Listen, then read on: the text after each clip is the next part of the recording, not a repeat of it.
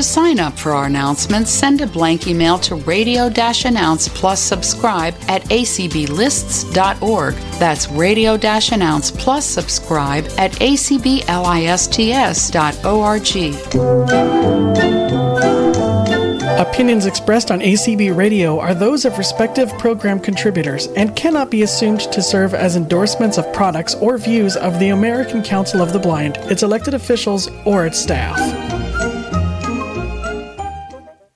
Hello and welcome to ACB Home, Garden, and Agriculture. I am Deborah and my co-facilitator is Marge. Hi, Marge. Hi, Deborah. And we are very, very happy to have you with us today. We're going to be talking about gardening as people who are blind or have low vision. We're looking for your tips and ideas and also your questions. So Marge and I will share a little bit about our gardening experience, and then we'll open it up to hear from all of you. We are going to have a couple of interesting calls in the next couple of months. Next month, we will be focusing on chickens, and I am working on trying to get somebody in to talk to us about bees. Sometime this summer, it looks like Susan Bell, the horticulturalist, will be back with us at some point too. So we have some other interesting calls coming up. We generally talk on the second Saturday of each month at 5 Eastern Time. And if you want to reach me, it's acb.home.garden.agriculture@gmail.com. And if you have a topic you want to talk to us about on a future call, if you want to be a featured guest, please let me know. So, Marge, what's growing in your yard this week? Well, my gosh, I'm in Savannah, Georgia, and we are into planting our hot weather crops right now. Some things from winter still do remain a little bit, but mostly it's the spring and summer crops. And oh gosh, some greens, tomatoes, peppers, eggplant will be in, a lettuce bed, crookneck squash just went in today, sweet potatoes will grow in, the snap beans are coming up, and planted basil and some scallions today. And we are in an urban lot here in Savannah. We do have a bit of space, but my priority is to grow as much as I can of what I want to eat. And so we eat from our garden every day, usually at least once a day. And there's fruits beyond all these vegetables and of course herbs as well. So that's there's a lot going on. It sounds like you're a little over a month ahead of me. I'm still doing cold crops here. Mainly the greens. I'm trying something new this year. I'm growing fava beans, which is actually it's actually a cold. Once it gets hot, they don't like it. So I'm real curious to see how they do. It's my first year to grow them. They came up real nicely, and we've had some pretty cold mornings, and they're doing just fine. So we're going to talk, kind of focus on how we garden, and I know that we don't all garden the same way. Even you and I have talked a little bit, and you have some techniques that work for you, and I have some that work for me. But could you give a few tips about how you garden, and as a person who is blind? Sure. Starting at more of the big yard picture level, what I think is important is having fences and boundaries to things so that we know where we are, and we know that we are where we want to be, and so we can do what we want to do. So here we have a couple of different garden plots that are fenced. One small herb bed I have that's about 1.5 foot deep by 8 feet deep is fenced. And you might think that's a bit strange, but that's actually for me so that I don't step in there and step on plants that I want to be growing and not killing. So sometimes the fences are for me. I also usually have a guide dog, so the fences are to keep her out.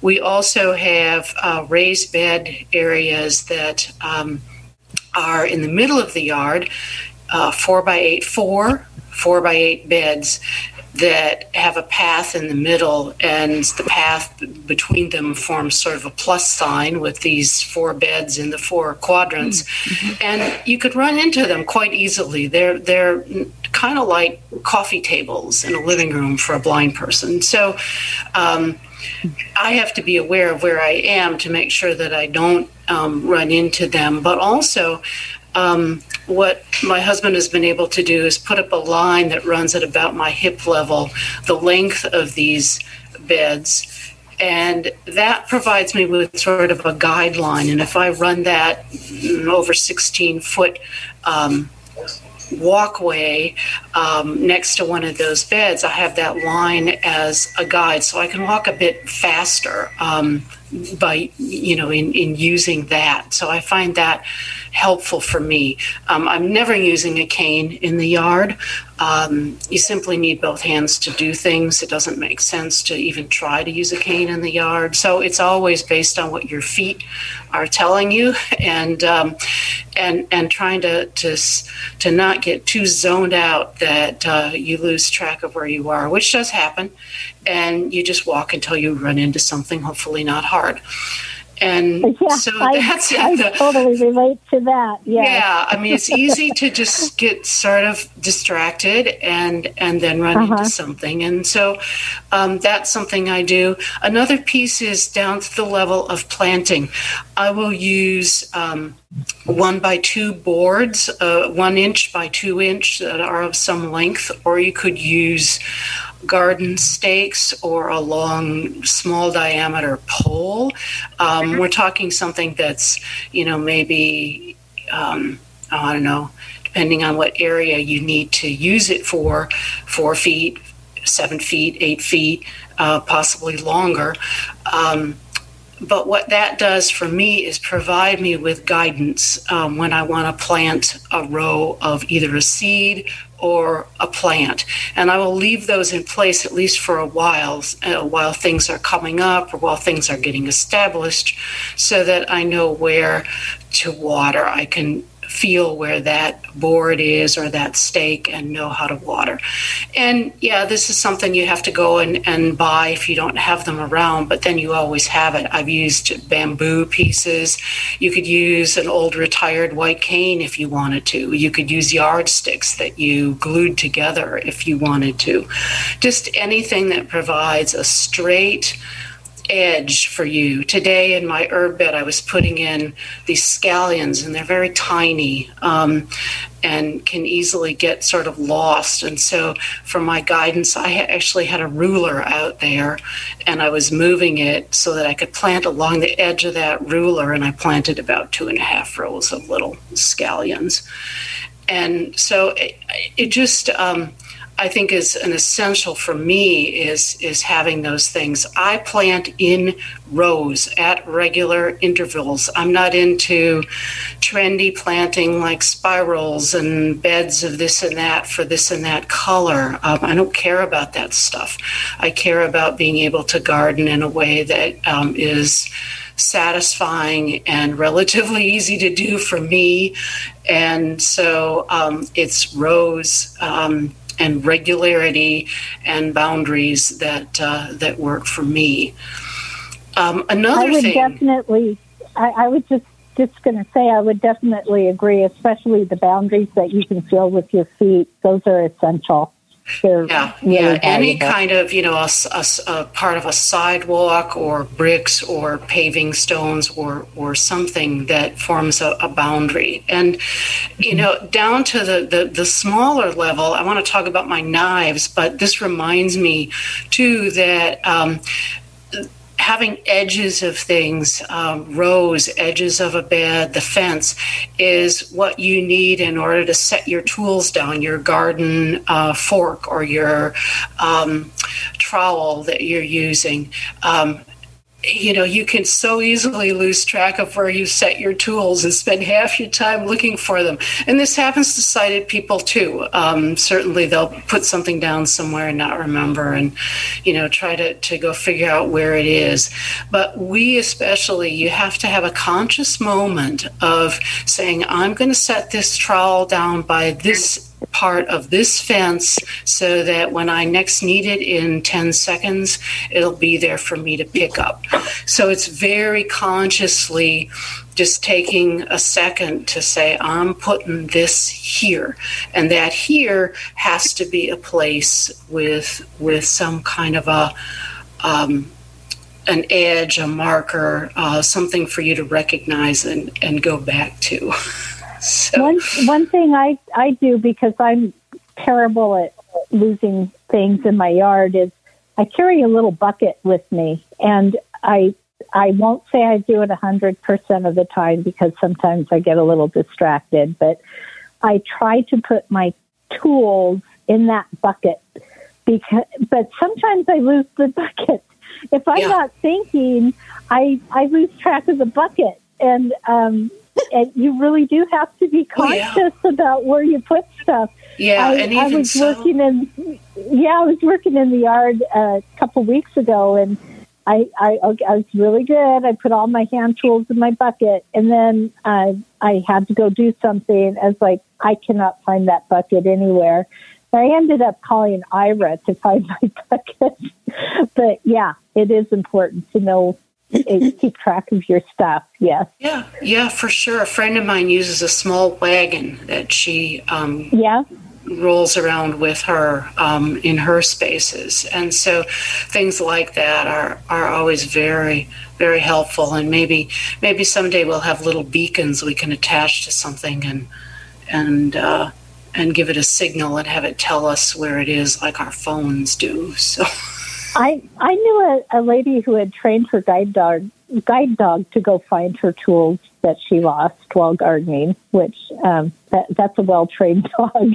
Some of those tools are not fun for a dog to pick up. So, there definitely are lots of different ways to mark your place, and I'm just wondering, what do you think about seeing if anyone has questions or tips for us? Sure. Are you okay with that? Sure. Okay. Allison, could you let everybody know how they can join the conversation? Absolutely. So if you have a question or comment, if you want to raise your hand, if you're on a PC, it's Alt-Y. On the Mac, it's Option Y. And if you're on a smart device from the app, it's the raised hand option is under the More button, which is in the lower right-hand corner. From a standard telephone, raise hand is *9. And to mute or unmute, if you're on a PC, it's Alt-A. On the Mac, Command-Shift-A.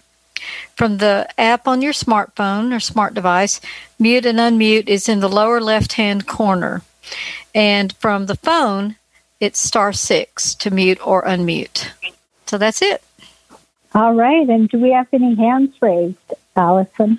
Don't see any yet, Deborah. Oh, wait. Okay. I'm sorry. Here's one. We have one. Jewel has her hand raised. Mm-hmm. All right, Jewel. Hi. You were talking about finding tools.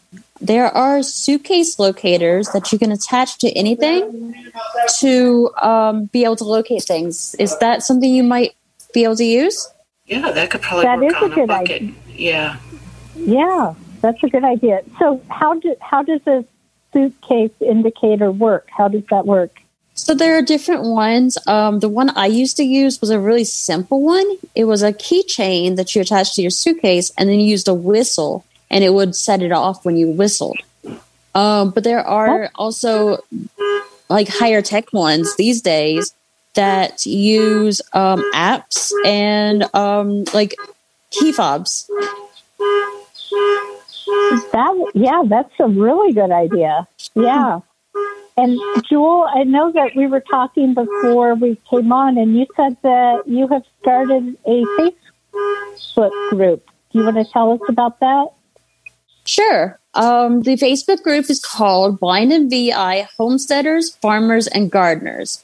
We have 7 members so far, and I've already posted a bunch of resources about gardening when you're blind, where to find land. There's an article about a totally blind woman who lives on a farm, different resources, and every day I post something new. Could you repeat the name of that, please? Yes, it's Blind and VI Homesteaders, Farmers, and Gardeners. Thank you. Mm-hmm. That sounds like an excellent resource. Yeah, it does. And so you said you're kind of interested in homesteading. I know that one of the big barriers I've run into has been transportation when you're, and we're talking about alternative techniques here. How do you get to and from an urban area when you're living in a rural area? Has that come up on your Facebook group yet? I'm sorry, you were asking me. Yeah. Sorry, Jewel. Yeah. So the alternative accommodation that I've found is you can hire somebody to take you into town once a week. More if you need to, but once a week is pretty doable. And you can get all your groceries and your supplies and everything you need for the farm once a week. And really, if you plan it right, once a week is really all you need. Yeah, there are so many things you can get delivered these days, too, even when you live in the middle of nowhere. Yeah, for sure. Well, thank you, Jewel. Do you have any tips or anything else you want to share with us? If you go to my Facebook group, there's quite a bit. We've already had a discussion about green onions. If you're wanting to grow green onions, make sure they have a little bulb at the end, because true green onions you can't grow from the root. Just a little tip about that. That's a good tip, too. I don't know about other areas, but there is a very prolific weed here that we refer to as a crazy onion. And it's horrible. It will completely take over. And it will sprout from just the tiniest little piece. And once you get it in your yard, it is very hard to get rid of. Really, really hard. So that's a good tip. So watch for the bulb. Yeah. Okay. Well, thank you, Jewel. And keep us posted. You're very welcome. Yeah, I'd love to hear more about your journey. So please keep us posted. Yeah, for sure. I sure will. All right. So, Allison, do we have any other hands? Don't see any at the moment, Deborah. Okay. So, as you were talking, Marge, I was kind of chuckling to myself because last weekend I was out planting some thornless raspberries and blackberries that I got from a mail order nursery. And I was planting them in my backyard, which is dominated by my chickens. And while I was planting them, I was very careful to build these little fences around them. And a friend of mine came over today and she saw the little fences and she said, why do you have those little fences just randomly back here? And I said, those are to keep the chickens out. And more importantly, to keep me from stomping all over my new little plants. So I've lost more than one beloved plant by not having a good barrier. around them, not just because of my chickens, but because I think I've done more damage than they have. But right, and it can be a low fence. It doesn't have to be something high unless you have the reasons for it to be high. Well, and I'm not an expert fence builder. What I used are these little plastic panels I got from Amazon. You just put them together with little rods. They're actually designed to be, you can build they're meant to be little pet playpen fences. And they work really, really well in the yard. Mm-hmm. I'm very happy with those. And for somebody like I am, I'm not a carpenter. It's nice and easy just to slap those together. Sure. So, Marge, what are some mistakes that you've learned from while working in your garden? Well, I was thinking about that since we talked in advance about what we might discuss, and I don't know if I think of mistakes that have that much to do with being blind. I mean, it's more the trial and error that we do with gardening and learning over the years, especially if you move and are starting all over again and not necessarily planting the right things at the right time of year. That's certainly been a big thing that I had to learn where I am. I will say, though, that an area that I haven't felt as capable in is how to identify what insects might be causing a problem with something, because usually they aren't there at the time when I find that there's plant damage, and I'm pretty sure it's insect damage and not disease damage. But I've certainly found myself baffled by what to do about insect problems, because based on what insect is going at your plants, that is how you decide what to do about it, if you do anything about it at all. And so you kind of have to know, or at least be able to guess. And so sometimes I've referred to books and tried to identify based on, is the leaf being chewed? Is the fruit that the plant produces, the fruiting part being damaged? What is the damage like? And try to identify the insect pest from that direction. But find I'm not always successful or able to come up with ways to deal with that.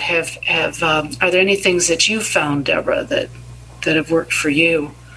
Well, I definitely have made my fair share of mistakes and redos, and the insect damage, and just identifying, is that an insect? Is that environmental? It's a hard process. I'm in the Master Gardener program through the University of Idaho, and part of that we have diagnostic clinics, and sometimes it's really difficult, even when they send off a sample. It can be really difficult to figure out for sure what's going on. I do have to admit that if I have something that just is failing to thrive, my tendency is to not mess with it. I'll just yank it out and put something there that's more resilient. I guess I'm not a very patient gardener. One of the big things I've learned the hard way is to not have really wide beds. That's been a real big issue for me over time. I've found that I keep making my beds narrower and narrower, and having wide beds, I tend to get too many weeds that I overlook, and it it really is important to me to be able to get my hands all over the entire area and take good care of that and look at it regularly, because these weeds grow quickly. It can get out of control very quickly. And oh, for sure. And if I forget, if I don't look at it at least a couple times a week, it can get kind of unsightly, and that can make for some problems with the neighbors down the road. So that's one of the those are a couple of the mistakes I've made. Yeah, I think so. Alice, go ahead. I was just saying that with beds, I know the suggestion is to not have something really more than 2 feet, because you can't reach much beyond 2 feet. So it has to be that at least in one direction, so that you can adequately reach throughout the bed.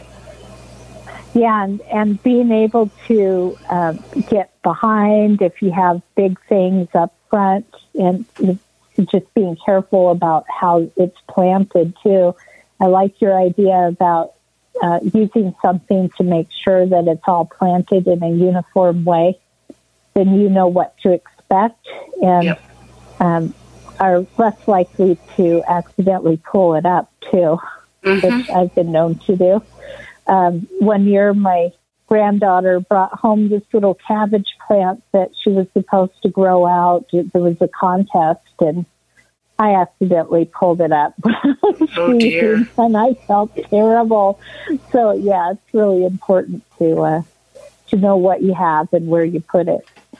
So, Allison, if anybody has a hand raised, you can just interrupt and let us know.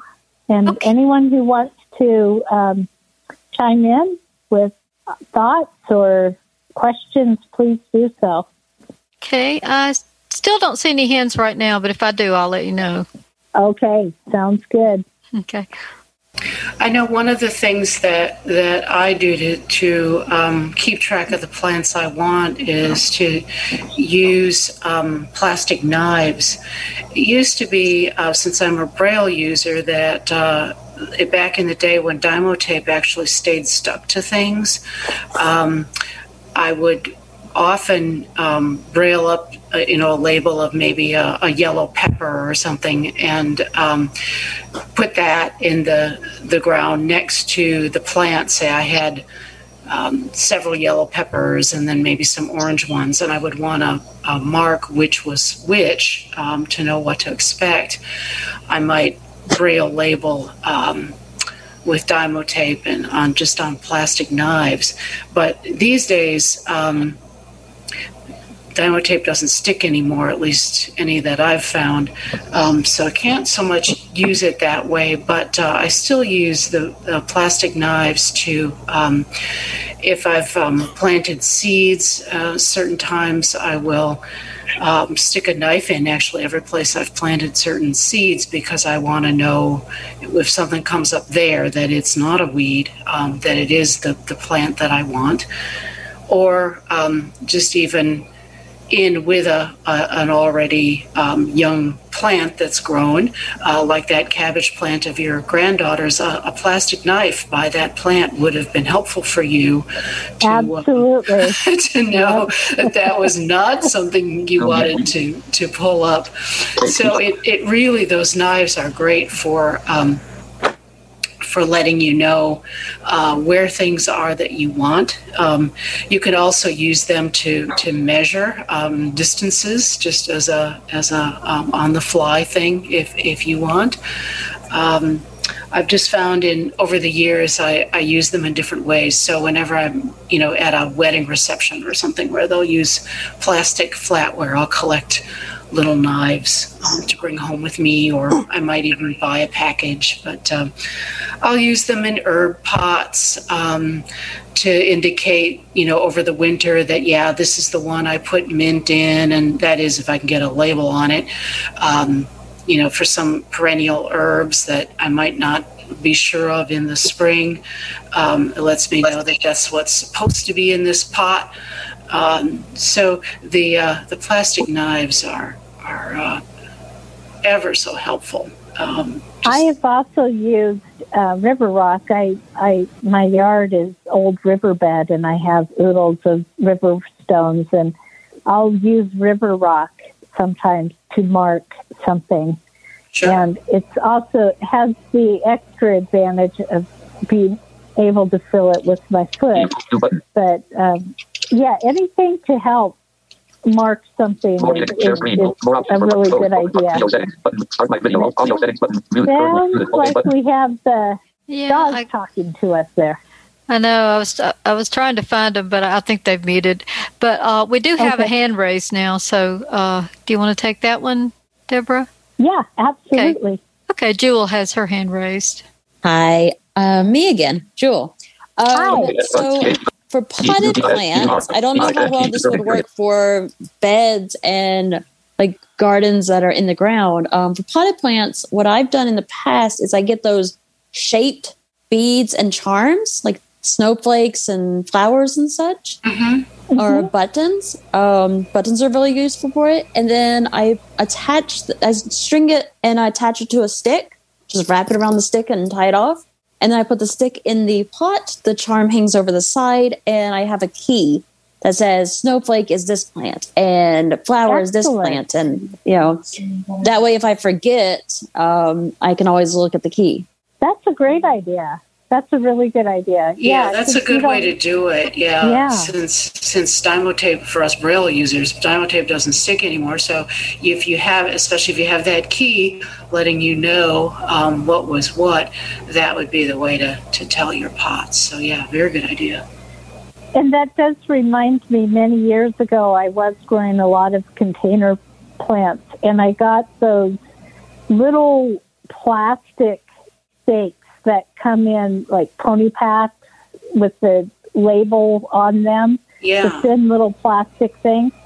And I was able to braille on those with my brailler. It probably wasn't very good for my brailler, but I did. And I did something similar. I put numbers. I just brailled a number on one of those and stuck it in the pot and had a key telling me what numbers represented what plants. And again, I don't know that was really a good thing for my brailler, but I do still have the same brailler. That was a lot of years ago. But the plastic is pretty thin, and it held up to the water really well, too. Yeah, that's the thing. Any labeling that you do has to be able to hold up to the elements, and that's one thing that we have trouble with here, because some of the citrus trees that are potted, and even the in-ground ones, we try to label so that other people can tell what they are, and the print just dies, over time. They just do not hold up. I don't know what the pros use for like such and such botanical garden where they have things very properly labeled and all, but I know here print just doesn't hold up to the elements. Well, I know that we're all very individual as gardeners too. I personally have gotten to where I don't like anything with the thorn. I ripped out my roses this year because I was done ripping up my hands. Even though I love roses, I finally decided, no, I'm done with that. How are you with thorns? Oh gosh, you're growing citrus, so I imagine you're dealing with some thorns. Yes, and I don't know if you've ever seen an Australian finger lime. It's mostly thorns. That's about all it is. I deal with them very carefully. It is really quite challenging. I approach them really carefully. Of course, you can't do a lot with gloves because too much feeling is cut off and you can't tell what you're doing. Some of the trees don't have them. In theory, citrus are supposed to, as they get to be more adult, they're supposed to not grow their thorns so much. And with some that proves true, and others not so much. They stay thorny. So I will confess that I do not do the pruning on the citrus because it really is a thorn world with most of them. But when I'm watering or weeding in pots, I make sure I have a hat on, sunglasses, and I'm just pretty careful. That's about the best I can say. And in picking fruit, again, just being slow in approach and slow in looking for things, and so that if you get poked, it's at least not severe. But true, we do blackberries also, and they are thornless, and so citrus is the only thing that we grow that does have thorns. Yeah, well, my hat's off to you, because that, even just picking the citrus sounds like a painful activity to me, but your heart's really in it, and that's what matters. You find the way. On another topic, I also was thinking about how, we're often thinking about, as blind people, how we are requesting accommodations for ourselves. When I think about my yard, I have some very particular things I want to do. For example, I love clover, and I plant clover. I don't like grass. Mm-hmm. And I get upset about grass coming in my yard, which is kind of the opposite of most sighted people I know. And when we garden, there is a component of having to respect the visual world around us, too. So how much of that is a factor for you when you're gardening and thinking about the sighted people who will be, neighbors and others who will be looking at the garden? Well, for me, where we are, people don't, they have to come to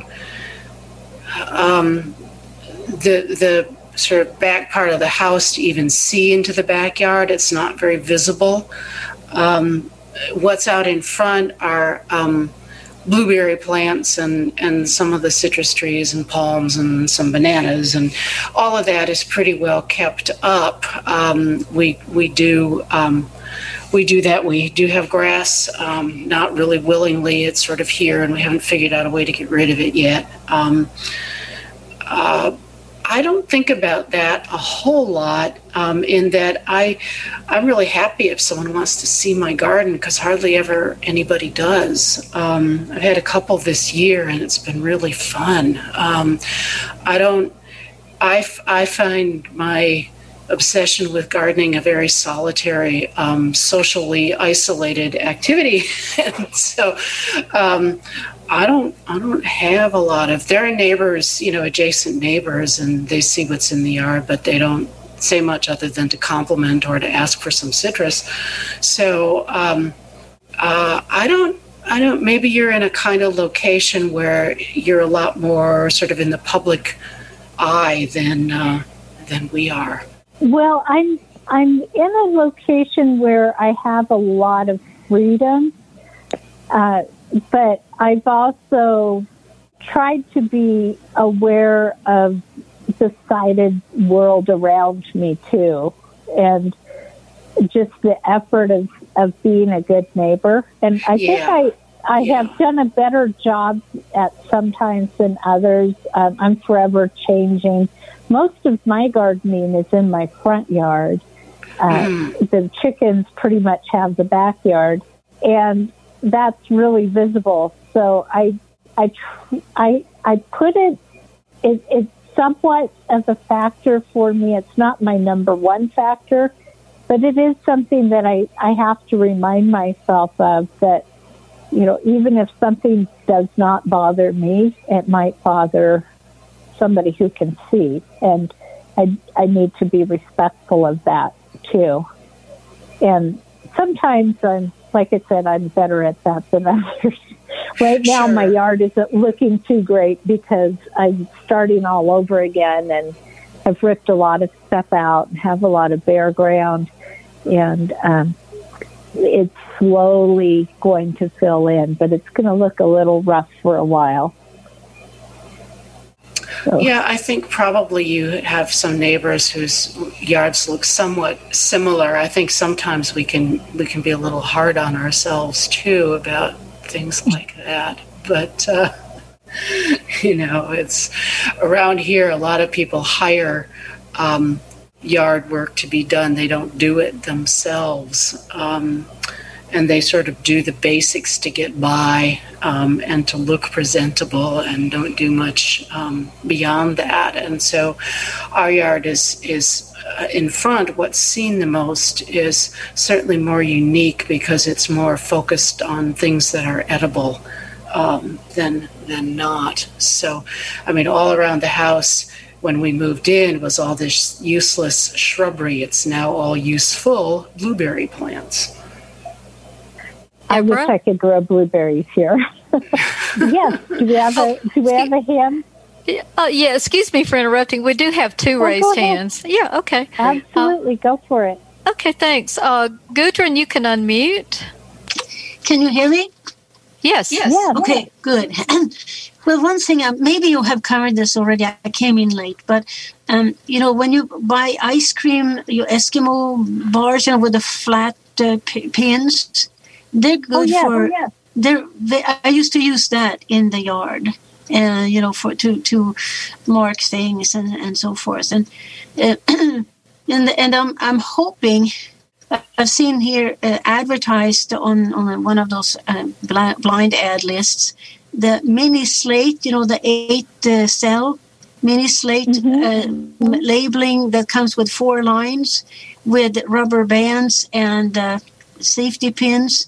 That maybe they could be used because they should, plastic labels should stand up to the elements, and especially actually if they have holes in them and you can affix them and don't take the backing off because that makes them stronger and thicker. Yes, good idea. So and one thing, what do you guys do to keep track of the weeds, the weed bucket? I find that if I start weeding and if I move away from it, I have trouble. Now, where did that bucket go? Where did that weed? Do you drag it after you, or what do you do? We were just chuckling about that earlier. I just did that not too long ago and had to call Ira to find it. But Jewel called with a good tip, and that was to get a suitcase indicator. Oh. And you can put it on your bucket. Yeah. What does that do? Does that beep at you? She said you whistle or make a sound, and it will beep at you apparently and let you know where it is. Oh, perfect. Where do you get that? It sounds like we have an echo going on. Well, I'm listening her on my iPad. So then, you have a really bad echo. Yeah, everybody's starting. Yeah, we can't understand you at all. So what are you doing? All right. Do we have the nope, it's not there. Everybody's echoing. Hello? Okay. I don't know. I think I must have pushed the off button. Okay, let me... Okay, I think we're good. Anyway. Hello? All right. It sounds like we got rid of the echo. No. Yeah, it's still echoing. It's still there. Mm-hmm. Everybody's echoing. See, so it's somebody is feeding back through who shouldn't be, who should be muted. Maybe Allison tried muting everybody for a minute. Yeah, I can do that. Hang on a second.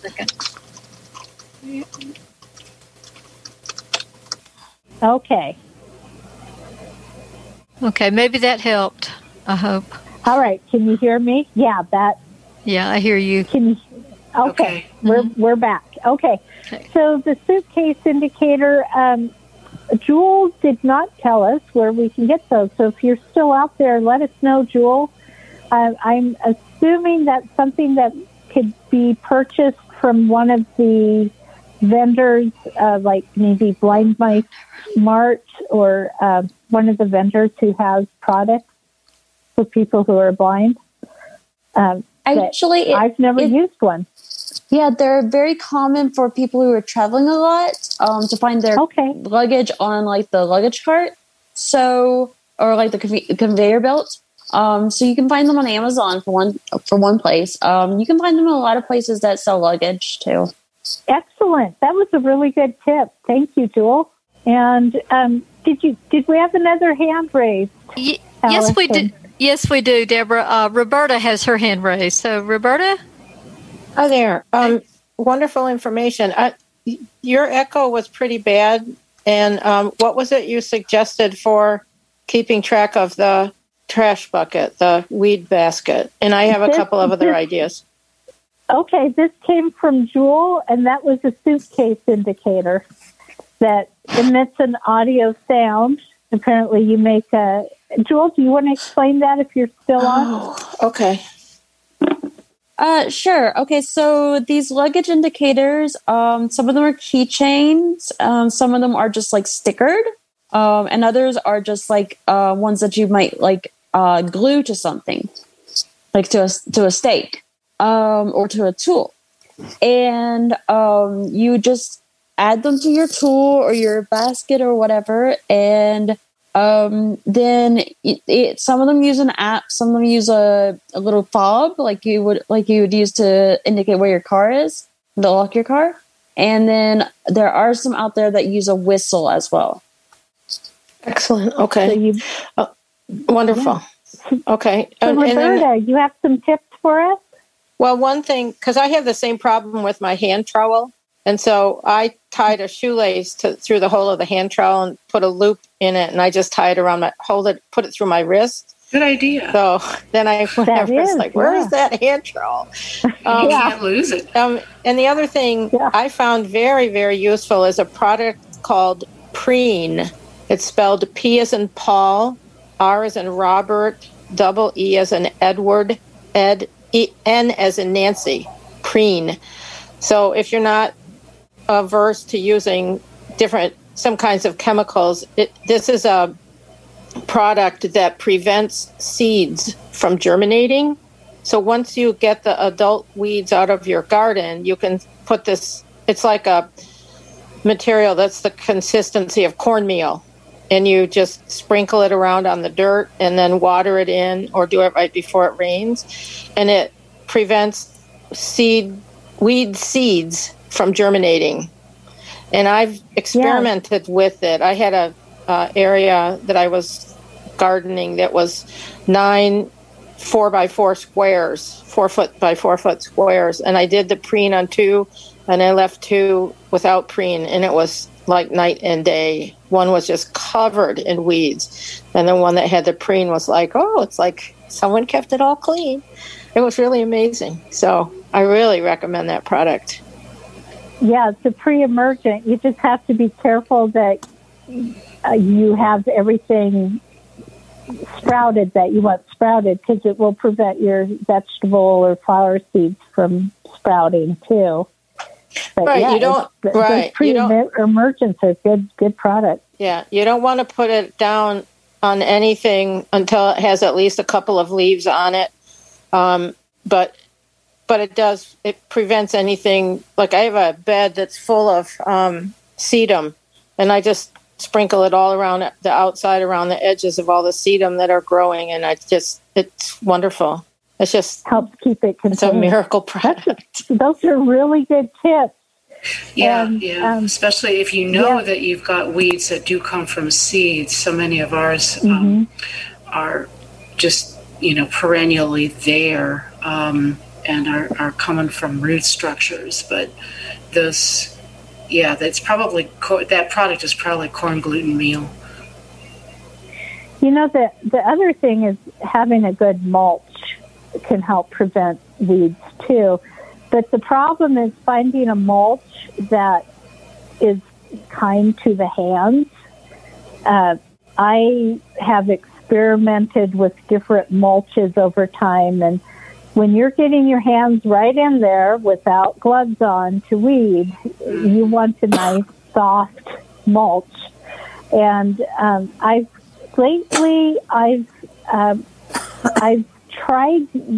been using coffee grounds from Starbucks.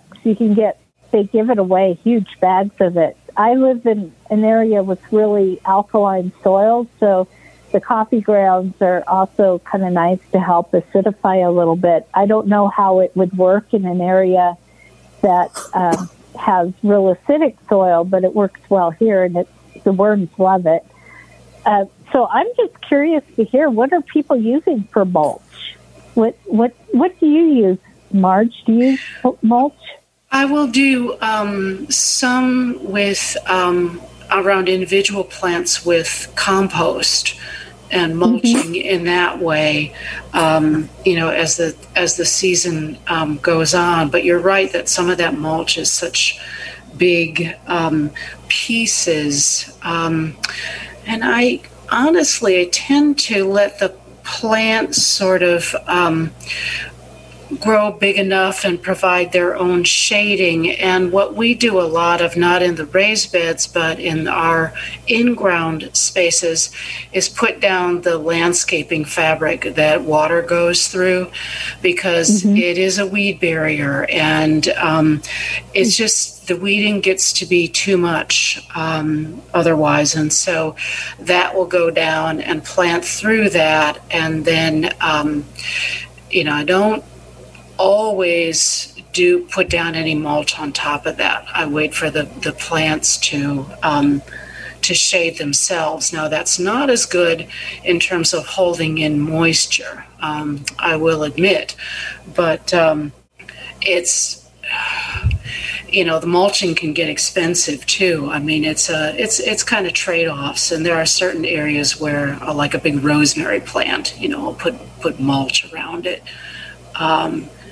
But for the raised beds and most other areas, I'm either just using compost or keeping the weeds back with the landscaping fabric.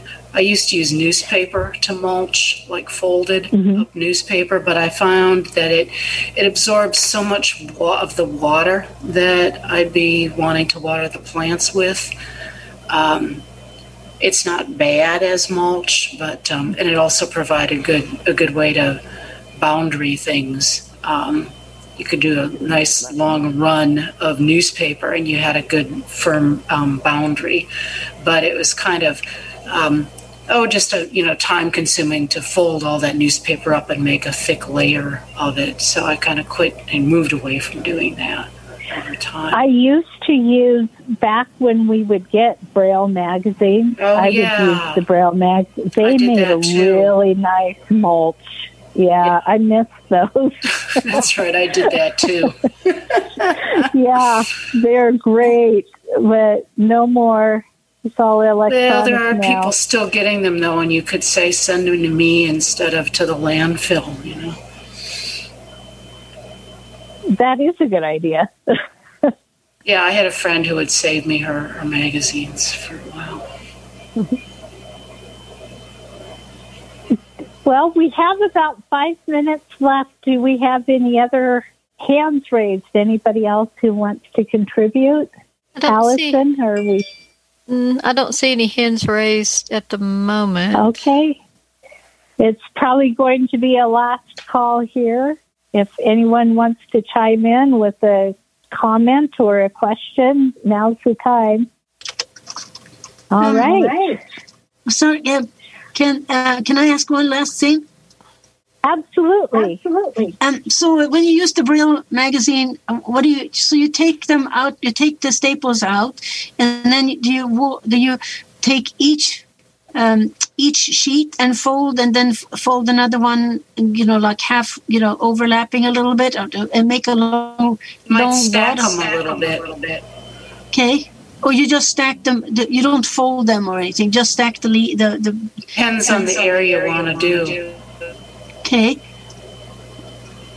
But I mean, you wouldn't cover the whole surface of it, would you? Or I mean, like if you have a raised bed, say, with plants.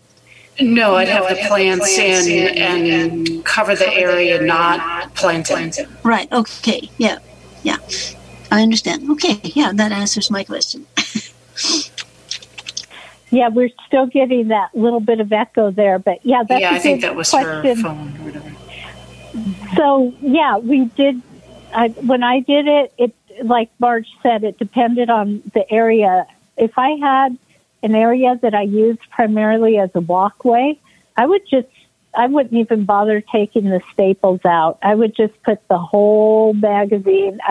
I'd open it up and put it face down and have the whole magazine there and used it as a walkway, a row of them as a walkway. But in other areas, I would just rip pages out and, like you said, overlap. And it did make a really nice weed barrier.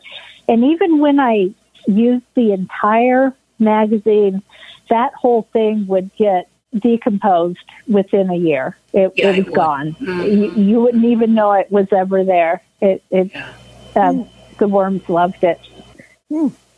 All right. Well, I think we're about at the point where we can wrap up here. So, Marge, do you have any last thoughts before we say goodbye? Well, I wanted to ask you, Deborah, with your planting and what you're doing, what are you hoping to eat first from all your garden ventures this spring? Well, I've been eating rhubarb. I love rhubarb. Yeah, my rhubarb is up. It's beautiful. I have some kale that should be coming on pretty soon.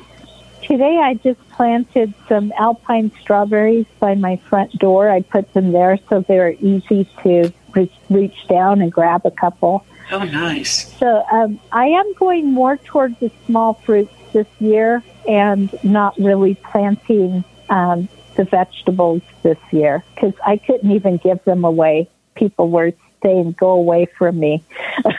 I was trying to get rid of vegetables last year. So this year I'm concentrating on fruit. Mm-hmm. Great. Yeah. All right. Well, next month we'll be talking about chickens unless something changes. And please let me know if you have any questions or comments.